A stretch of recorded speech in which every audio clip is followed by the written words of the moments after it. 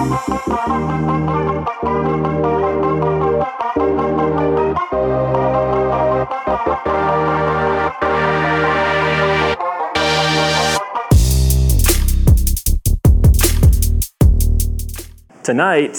I want to share with you all on why you should build your life on the Bible.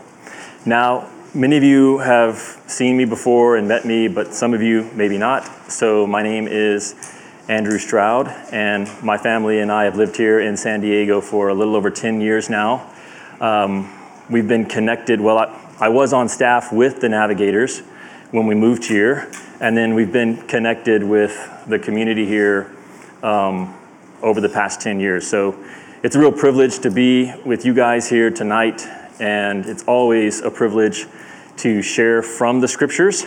And tonight especially, we're going to be talking about the scriptures and why they're so important. And again, I'm going to hopefully move you towards having a deeper commitment to building on the Bible, why that's so important. But maybe just to get us started, if I could get a show of hands, how many of you have read through the Bible from cover to cover at least one time, from Genesis to Revelation? Go ahead and raise your hands if you've read it one time. All right, keep your hands up if you've done that. Now, how many of you have read through the Bible 2 times? Keep your hands up. 3 times. What's that? Yeah, cover to cover. 4 times. 5. 6. 7. All right, so Nate has read more than 7, however many that is.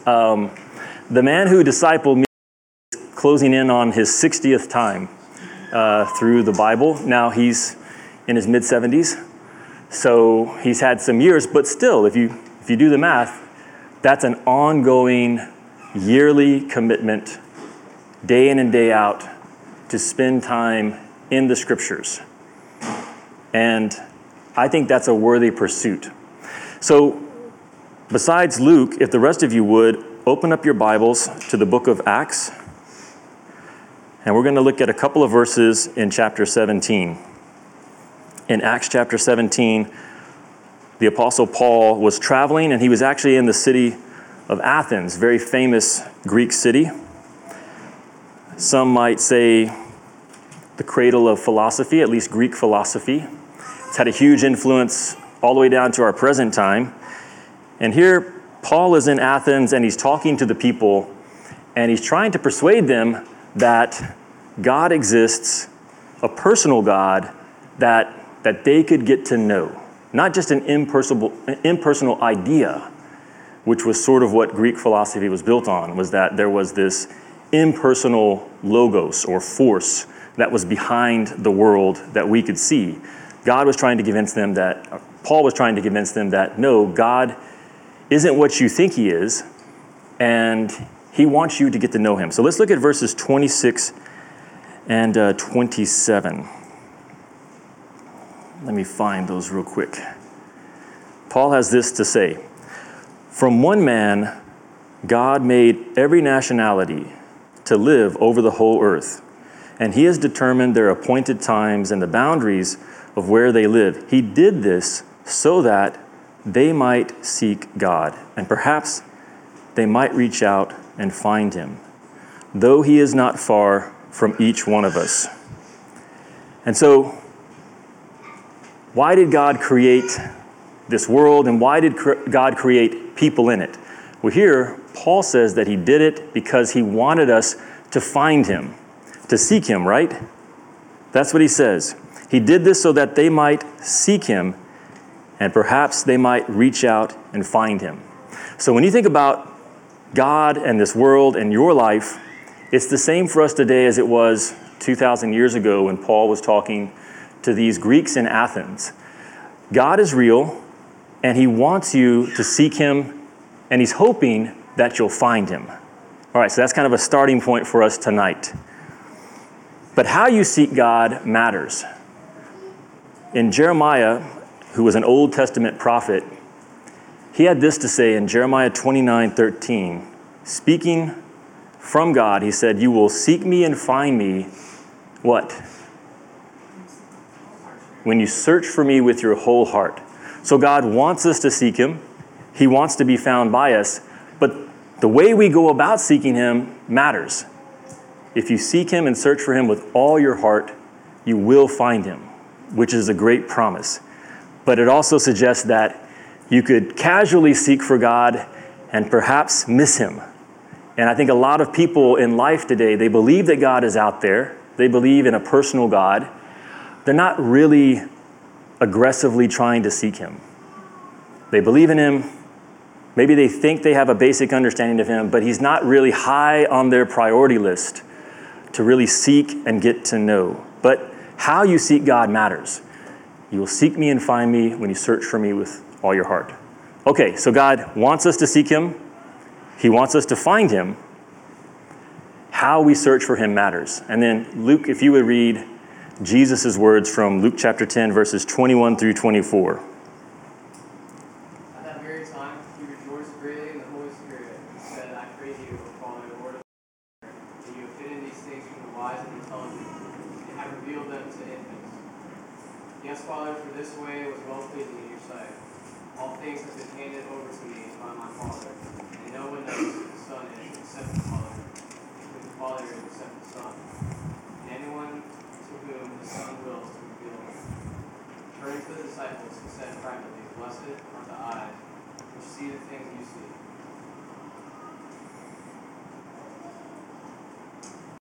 For I say to you that many prophets and kings wish to see the things which you see and did not see them. Hear the things which you hear and did not hear. All right, so now there's a new layer that Jesus is introducing into this whole idea that we've been talking about of finding God, seeking for God. Here, Jesus says, no one knows who the Son is except the Father, and who the Father is except the Son, and anyone to whom the Son desires to reveal him. All right, so you see what he's saying there?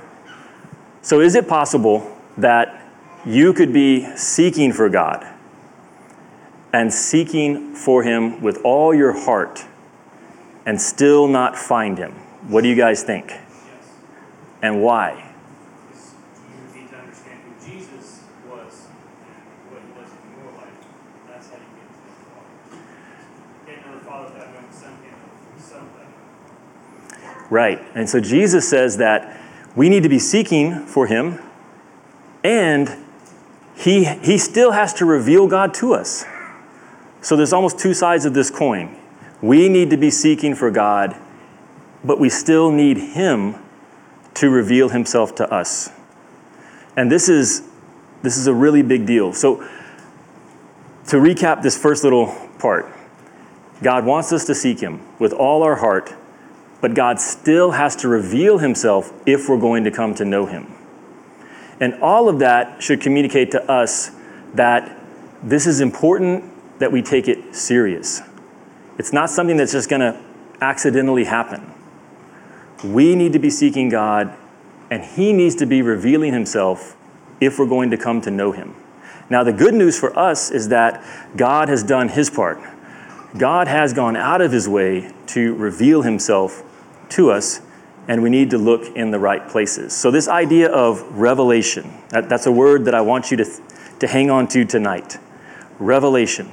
And I'm not talking about the last book of the Bible, but the act of God choosing to make himself known. Because if he had not done that, then no matter how well-intentioned we might be, we would not come to know God. We need him to reveal himself to us. And God has done that. Now, God has revealed himself in two basic ways. The first is what is often called general revelation, okay? And that is through the creation, through your conscience. You can read about this in Romans chapter 1. General revelation is available to everyone. As you're walking around, you can learn things about God just from the way that the world is set up and the fact that he's made you in his image and he's given you a mind and a spirit.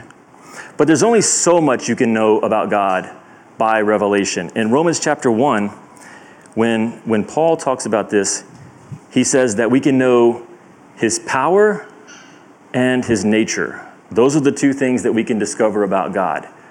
Whoever's responsible for this creation was very powerful. And we can learn certain things about his character. He's a God of order. Things work. Every morning the sun rises. And we've got it to the point where you can pull it up on your weather app. You can find out what time the sun is going to rise tomorrow, like to the minute. That's because God is a God of order. He's also a God of creativity and beauty. There's so much that we can learn about God just by observing creation. That's general revelation. Now, one way to think about this is if you went into an empty house that had been vacated, the people who lived there had left, but they had left it the way that they normally leave it. You could learn a lot about the people that lived there, right? Just by looking around, snooping. You could see what kind of food they ate. You could see what their values were in terms of the types of objects that they had in the house. You could find out, are they messy? Are they tidy? Are they dirty? Are they clean? There's a lot that you could find about these people, but you wouldn't get to know them. And that's the limits of general revelation, that you can know that God is there and you can find out some basic details about him, but that's about it. So God went beyond that. He didn't just give us general revelation, he gave us what's called special revelation. And this is where God actually gives us specifics about who he is, things that are in this book on your own. Impossible. So you have to have this book if you're going to figure out the things that are in the book. Does that make sense? Without the book, you won't figure God out.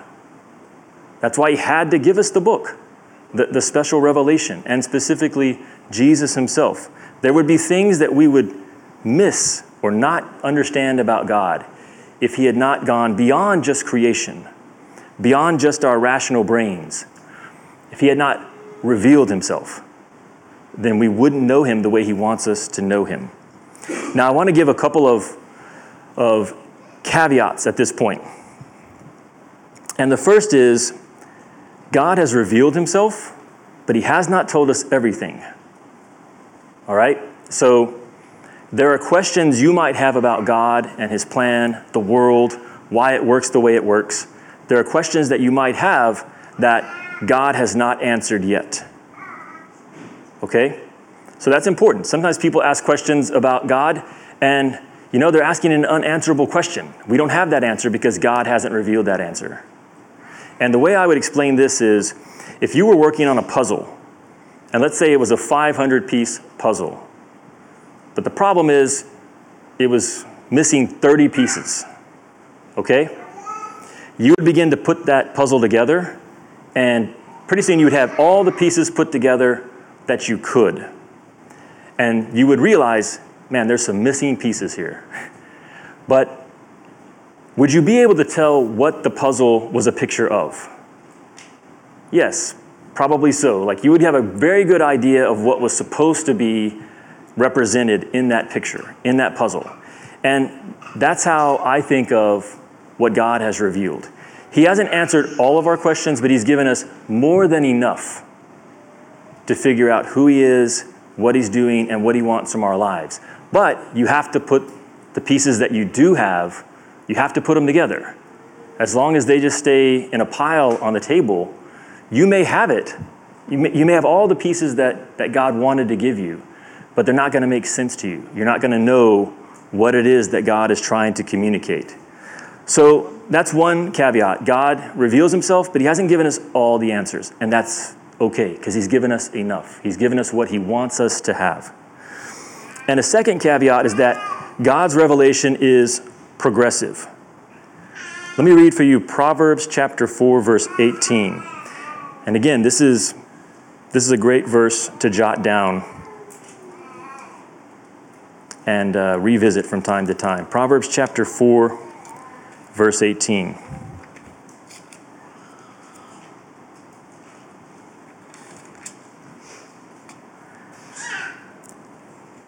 It says that the path of the righteous is like the light of dawn, shining brighter and brighter until midday. There's a reason why the gentleman who discipled me keeps reading the Bible, because each time he understands God better, the light gets a little brighter. And sometimes we think that God's revelation is like a light switch. You just throw it on, boom, you know everything that God wants you to know about him. But that's foolishness. That's not the way God's revelation works. I've talked to so many people over the years, and I've asked them, would you like to read the Bible? Would you like to get to know it better? Oh, I've read the Bible. I don't need to read it anymore. And they don't understand this point, that God is going to be revealing himself more and more. Now, that's true for history. We can understand God better than Abraham could, because God has revealed more of himself throughout history. But it's also true in our personal lives, that the more time you spend seeking God in the scriptures, the better you're going to get to know him. Okay, so let me just try to summarize a few things. First, you must dedicate your life to seeking God in the scriptures with a focus on Jesus. So if there's like one point that I hope you'll take away from this, is that you should dedicate your life to seeking God in the scriptures with a focus on Jesus, because Jesus is in the scriptures and he's the full and final revelation of God. Dedicate your life to seeking God in the scripture. That's how you're going to find him. If you don't do that, if you don't dedicate your life to seeking God in the scriptures, you will not understand God. I can say that confidently. You won't understand God. You might think that you do, but you will not understand God if you don't seek him in the scriptures. You won't see the world the way that God wants you to see it. And you won't live the way that he wants you to live. So it all starts with being willing to dedicate your life to seeking God in the scripture. If you don't do that, you will be functionally lost, even if you're technically saved. You see what I'm saying? And maybe you won't be saved. I don't know. I don't know who is and who isn't a person of faith. But I do know that if you don't seek God through the scriptures, you'll be functionally lost. You won't really understand God. You won't see the world the way he sees it. You won't live the way he wants you to live. Therefore, in terms of your day in and day out living, you're going to be lost, kind of stumbling your way through life. All right. Recently, a group called Ligonier, I think that's how you say it, in partnership with Lifeway Research, every 2 years they do a study where they try to get a sense of the pulse of the church. And they write a report that they call The State of Theology. And it recently came out. Every 2 years, the most recent one just came out. And it found that evangelicals are increasingly muddy on core truths, the truths that have always been held to by Christianity.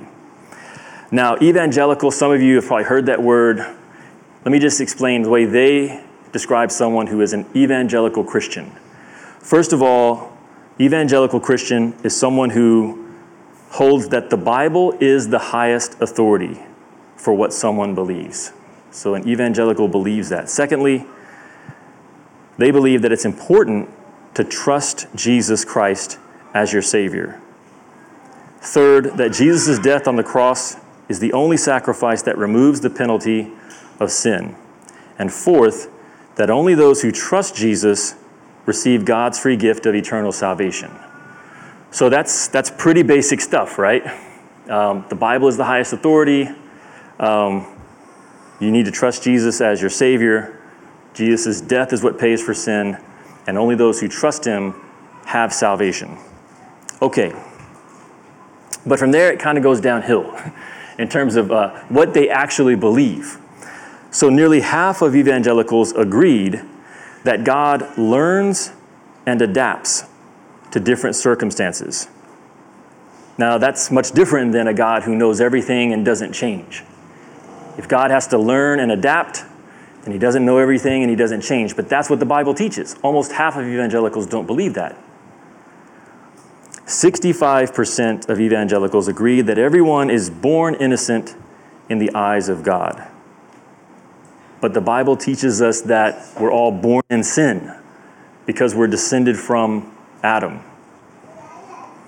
56% of evangelicals agreed with the idea that God accepts the worship of all religions, including Christianity, Judaism, and Islam, in contrast to Jesus' words that no one knows the Father except me. Over half of evangelicals agreed that God accepts the worship of all religions. And then maybe the most stunning has to do with Jesus Christ's divinity. When asked if they agreed that Jesus was a great teacher but not God, 43% of American evangelicals answered yes. So 43% of American evangelicals agree that Jesus was a good teacher but not God. Now, that's kind of crazy, right? Especially since 95% agree that the Bible is 100% accurate in all that it teaches. So can you see the problem? The problem is they either don't know what the Bible teaches or they don't care enough to learn. So they believe that this book is God's word, but they don't know what's in this book. And therefore, when you start asking them more detailed questions, they come up with some pretty non-biblical answers. And all of us will come up with some crazy answers unless we know what's in this book. Okay, so I'm going to wrap up with 4 questions that you need to answer about the Bible. 4 questions. Should you trust that this book is worth building your life on? First of all, you need to answer, where did the Bible come from? What's the source? And the Bible claims that it comes from God himself. That's why it's described as the Word of God. So the Bible has authority because of where it came from. It came from God himself. The second question you need to answer is what's in the Bible what should be? Did the right books make it in? And this is going to be another accusation from those who don't believe you should build your life on the Bible. So you need to understand, why are these 66 books in the Bible, Genesis through Revelation, and not other books? And if you haven't, you'll soon hear about the lost books of the Bible, books like the Gospel of Thomas. And the claims will be that these are recently discovered books that were kept out of the Bible. But there's a whole history about this. Like, we've known about those books since the beginning. They're not mysterious. There's a reason why they're not in the Bible. And you should know, like, why are these books in the Bible? The third question is, has the Bible been tampered with over the years? The Bible is thousands of years old. Have people changed what God meant to be in there? Have they added things? Have they taken things out? So is the Bible historically reliable? You should study that and you should know the answer. And the fourth question is, does the Bible contradict itself? Are there contradictions within like, even if we have everything, if it came from God, if the right books got in there, no one messed with it, but it contradicts itself, how can you build your life on it? All right, so those are 4 questions that you need to answer. Where did the Bible come from? Are the right books in it? Has it been tampered with? Does it contradict itself?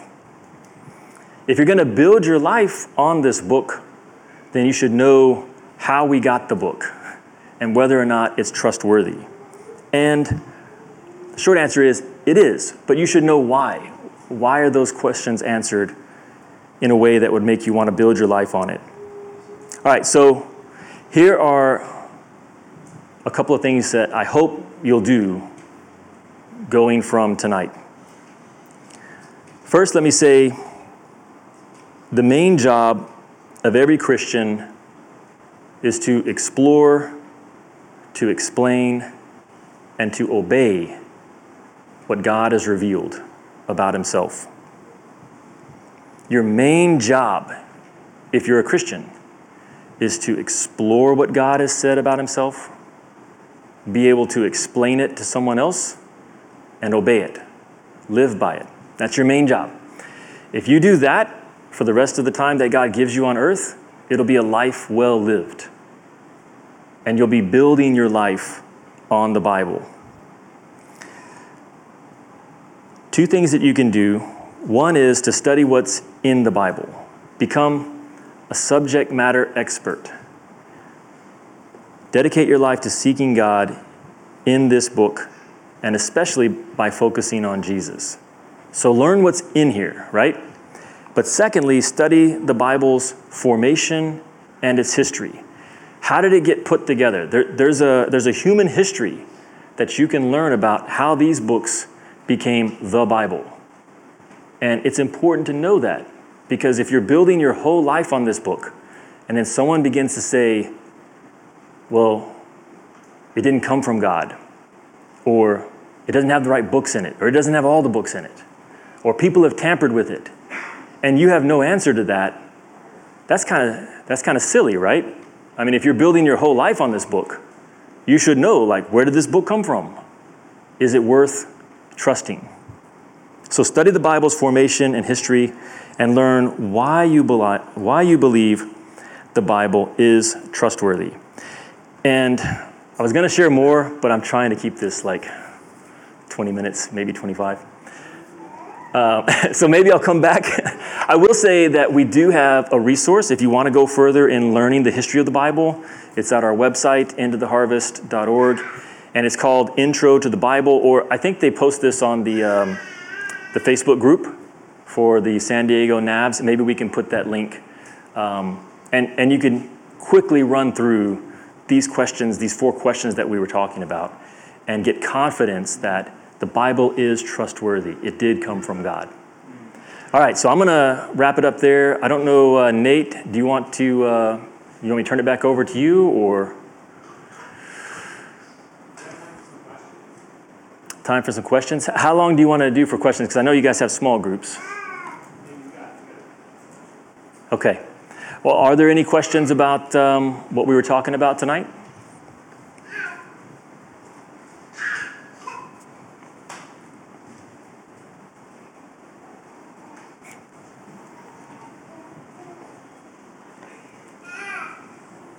Yes. Where would you recommend drawing the line between having to have concrete evidence and then there's also faith? Mm-hmm. Because I think faith is also based off of concrete evidence. Right. Yeah. Who knows Hebrews chapter 11, verse 1? Does anyone know that verse? Yeah? Yeah. Say it one more time. Faith is a substance of things hoped for, the evidence of things not seen. Right. So faith is rooted in evidence, but it also has to do with confidence. All right? So I have faith that my wife loves me. Now, I don't know if I could say I have concrete proof. I mean, I have things that I could point to. I have like data points that I could point to and say, I know my wife loves me. I have faith. I have confidence that she loves me because we've been married for 28 years. She's still with me. And we seem to be getting along better as the years pass, not worse. So, but if someone said, prove to me that your wife loves me or loves you, it'd be hard for me to come up with like concrete evidence. And I think when it comes to your belief system, and this is true whether we're talking about Christians and their belief system or any person in the world, every person in the world has a belief system. And every belief system is a matter of confidence. It's not a matter of certainty. That's really important. In that sense, every person in the world has faith. So atheists, they tend to have faith in people that they think are very well studied and make convincing arguments for naturalism, evolution. and how this could all come from nothing, how something could come from nothing. It isn't that they've personally studied and done the research. They have confidence in spokespeople who are very persuasive, and they put their faith in those people. So in the same way, I think we should know the history of the Bible. We should know the Bible itself, because the more you get to know the book and where it came from, your confidence is going to go up. Like, even if you cannot provide like concrete proof for people. I don't know if that makes sense, but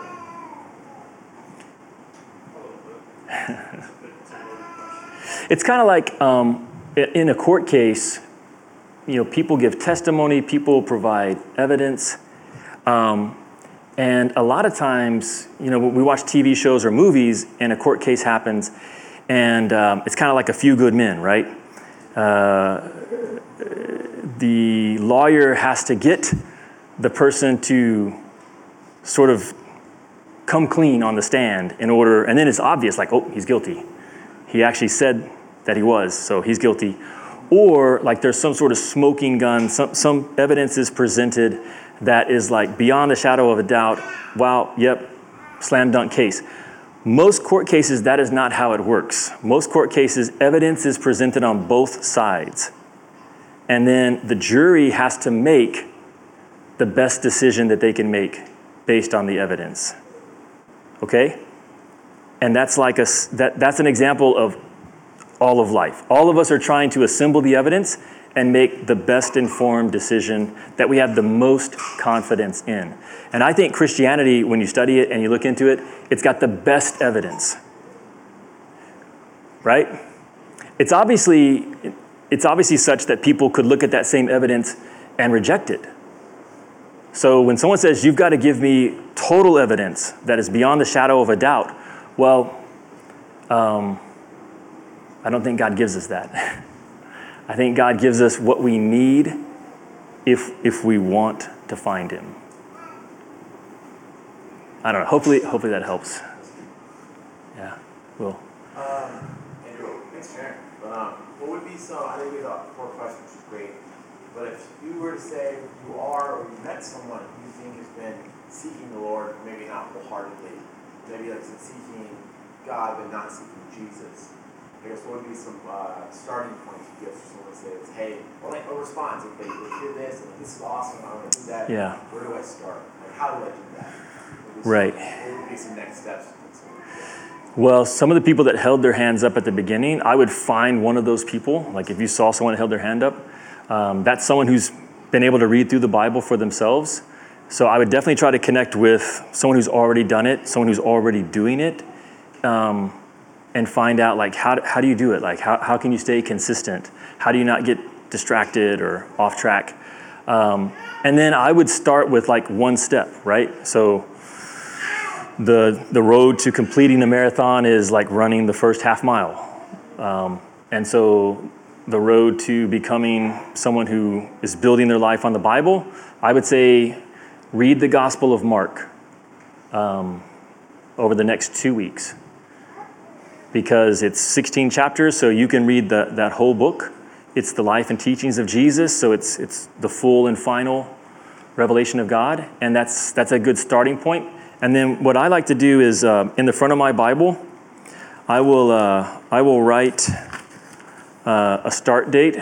So you could write this tonight. Tonight, I'm going to start reading through the Bible, and then as I read each book and the table of contents, I just like put a little mark beside it. And that way I know the books that I have read. So read Mark, like put a date, read Mark, and then when you read it, put a little mark besides Mark, and go to the next book.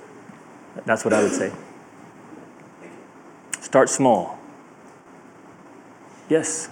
With the puzzle analogy you made, are the missing pieces you can find in the Bible? So in that analogy, no. Those are pieces that, for whatever reason, God has not made it clear. Like that's just a missing piece. But he's given us the pieces around it, so you can get a pretty good idea. All right.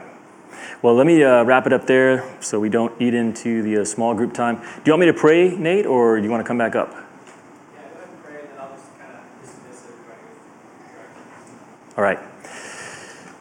Lord, thank you that you are alive today and you're alert. When we pray to you, you hear these prayers, you see our lives, both this community and fellowship, but our individual lives and what happens throughout the rest of the week.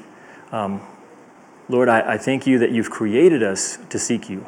And I pray that you would help us to seek you with all of our hearts so that we might find you.